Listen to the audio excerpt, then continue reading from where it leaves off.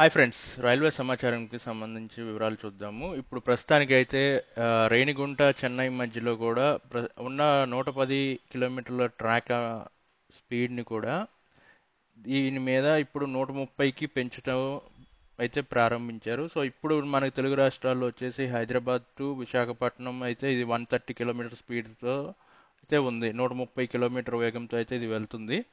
ఇప్పుడు రెండో రైలు వేయటానికి కూడా తెలుగు రాష్ట్రంలో ఆలోచిస్తున్నారు. సో ఇప్పుడు మొత్తం 10 వందే భారత్ ఎక్స్ప్రెస్లు అయితే వచ్చినాయి. దీనికి సంబంధించి ట్రాక్ అప్గ్రేడేషన్ అయితే జరుగుతుంది.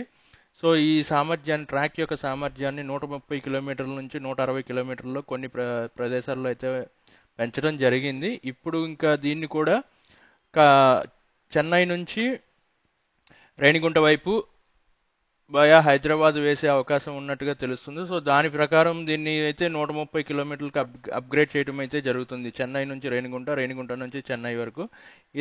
ఈ ట్రాక్ సామర్థ్యాన్ని కూడా 130 కిలోమీటర్లకు పెంచి దాని మీద అయితే ట్రయల్ రన్ అయితే ఇప్పటికే నిర్వహించడం అయితే జరుగుతుంది. సో దీనికి సంబంధించి తొందరలో మనకి కొత్త వందే భారత్ కోసం అయితే దీన్ని చేస్తున్నట్టుగా తెలుస్తుంది. Thanks for